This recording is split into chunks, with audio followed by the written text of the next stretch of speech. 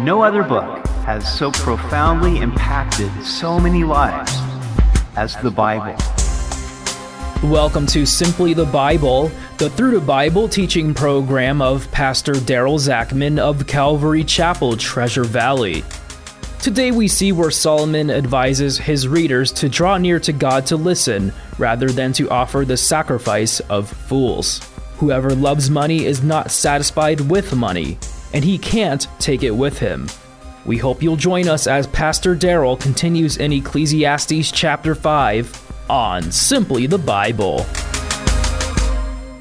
Many things that the world tells us are valuable are in fact meaningless and empty, but the things that God gives are truly satisfying and bring us joy.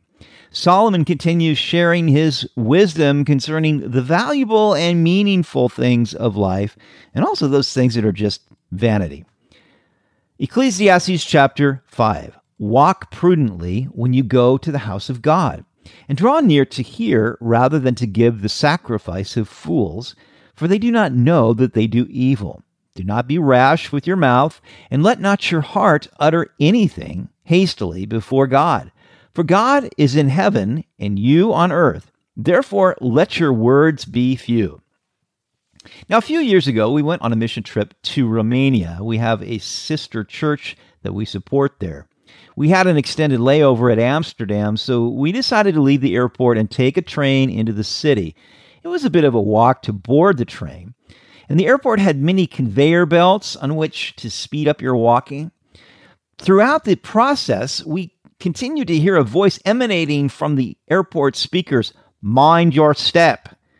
That is what I think of here, where Solomon says, walk prudently when you go to the house of God. Mind your step, because you're going before God, and you want to draw near to hear rather than to give the sacrifice of fools. Now, it's been said that there's a parable on your head. You have 2 ears and 1 mouth to teach you to listen twice as much as you speak. I think this is even more important as we come to the house of God, or as we draw near to God in prayer. One of my favorite verses is Psalm 46:10. Be still and know that I am God. And when you realize that the Holy Spirit is in you to help guide you in prayer and to speak to you, then as we just still our hearts and minds and just listen, so oftentimes the Lord will begin to speak to our heart. And that's what I understand here from what Solomon is saying. Look, just be careful about what you say. Mind your step. Go near to hear. And don't offer the sacrifice of fools.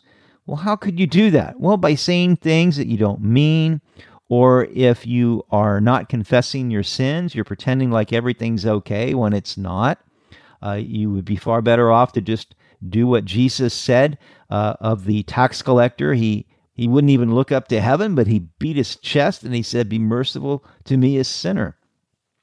Now, God said in Isaiah 29:13, "These people say they are mine. They honor me with their lips, but their hearts are far from me, and their worship of me is nothing but man-made rules learned by rote." So that would be the sacrifice of fools. We don't bring animal sacrifices like they did, but we ought to bring hearts that are sincerely wanting to worship God, and that means that we offer ourselves to God. Jesus said in John 4:24 to the Samaritan woman, he said, "God is spirit, and those who worship him must worship in spirit and truth." That is the kind of worship that God is looking for. So make sure you give that kind of worship and not the worship of fools. Don't be rash with your mouth. Now, it's possible to just say things in prayer that either we don't really mean or we go on and on with many words.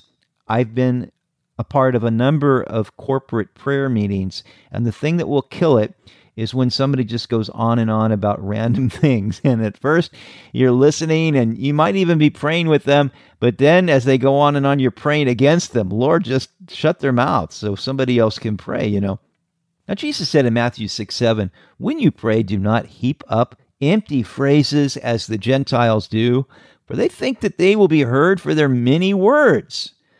God doesn't require a lot of words. In fact, if you look at the Lord's Prayer, it's actually pretty few words. So it would be better to say fewer words and really mean them. John Bunyan, who wrote the book Pilgrim's Progress, wrote, "In prayer, it is better to have a heart without words than words without a heart." And Charles Spurgeon said, "It's not the length of our prayers, but the strength of our prayers that makes the difference." Verse 3, "For a dream comes through much activity, and a fool's voice is known by his many words." Now, Solomon is comparing dreams with the fool's voice in his prayers. After you've had much activity, a lot of work, maybe you're going to dream a lot at night, but those dreams are meaningless, And so what also is meaningless is the fool's voice and the multitude of words that he's using in prayer.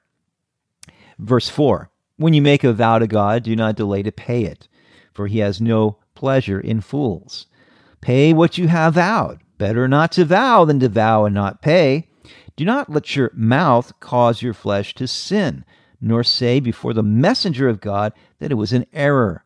Why should God be angry at your excuse and destroy the work of your hands? For in the multitude of dreams and many words there is also vanity, but fear God."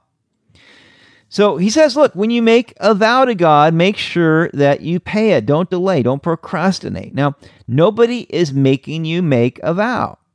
As he says, it's better not to vow than to vow and not pay. Why do people make vows? Well, they want to make sure that God understands that they really want to do it, and maybe there's a reason.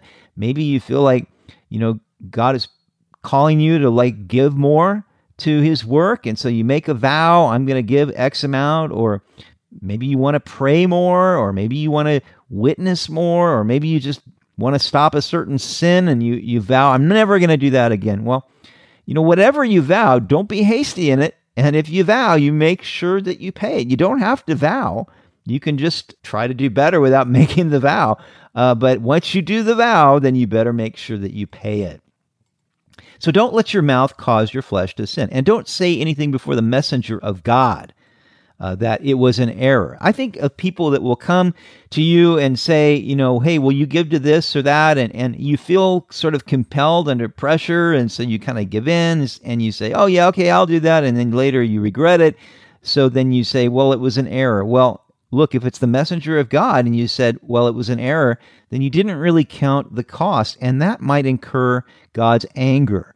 And he's saying, look, why should God be angry with you or destroy the work of your hands as a result?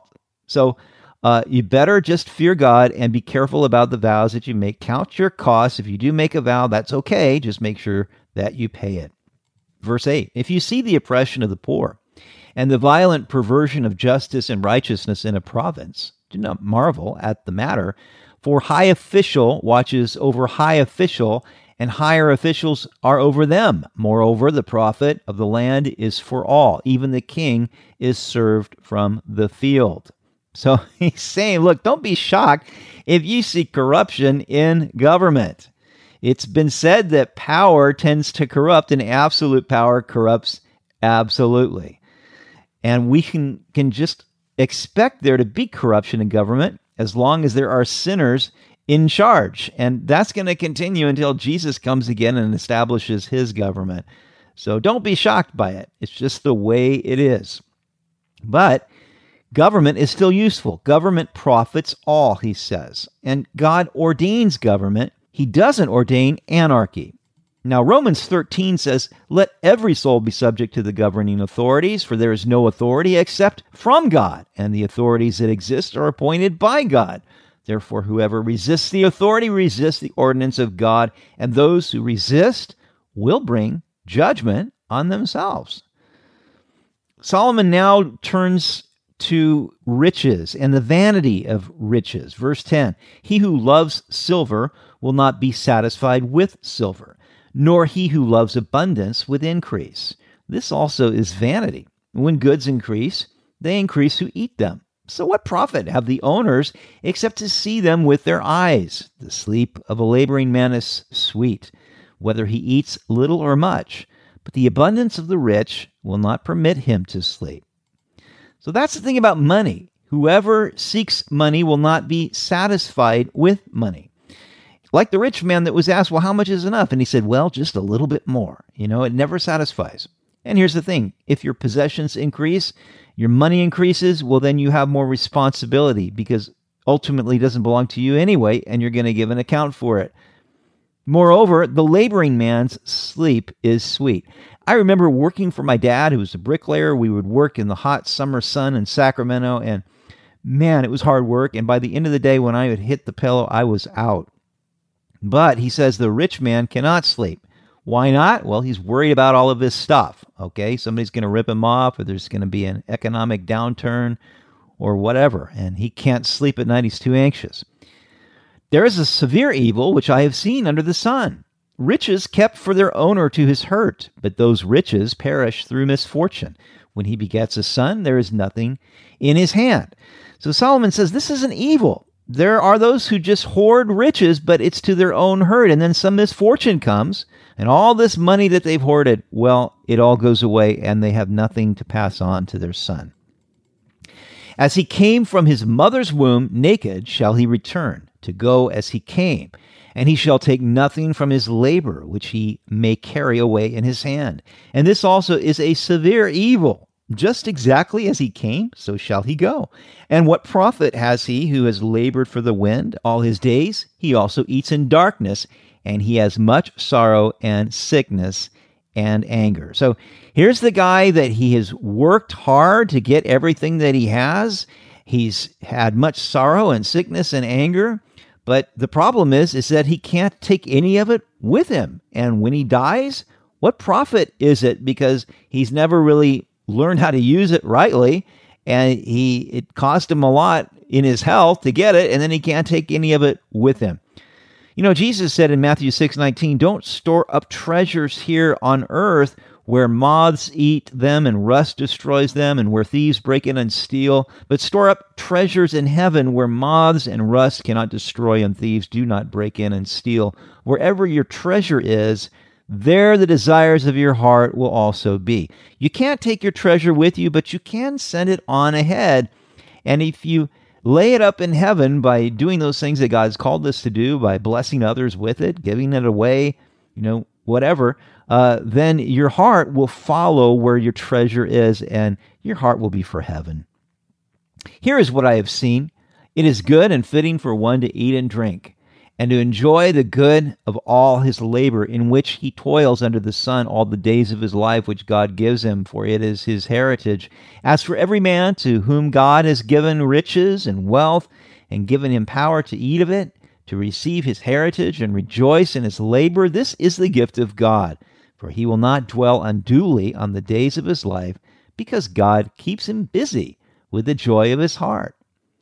So Solomon comes to this conclusion many times, which is, look, enjoy the good of your labor, because that is your gift from God.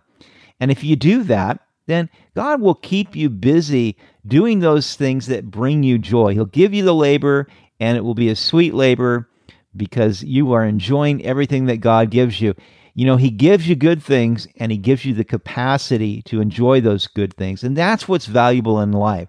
So much of what the world says will bring us satisfaction doesn't, but what does bring us satisfaction is doing the will of God, receiving things from him, and then giving it away to God and to others. You've been listening to Simply the Bible, the Through the Bible teaching program of Pastor Daryl Zachman of Calvary Chapel, Treasure Valley. For more information about our church, please visit our website at calvarytv.org. To listen to other episodes, go to 941thevoice.com or check out our podcast on iTunes or Spotify. If you have any questions or comments, please contact us through our website. Tomorrow we'll see that it is vanity to have wealth, but not to enjoy it. What you see is better than a wandering desire for what you cannot have. We hope you'll join us as we continue in the book of Ecclesiastes on Simply the Bible.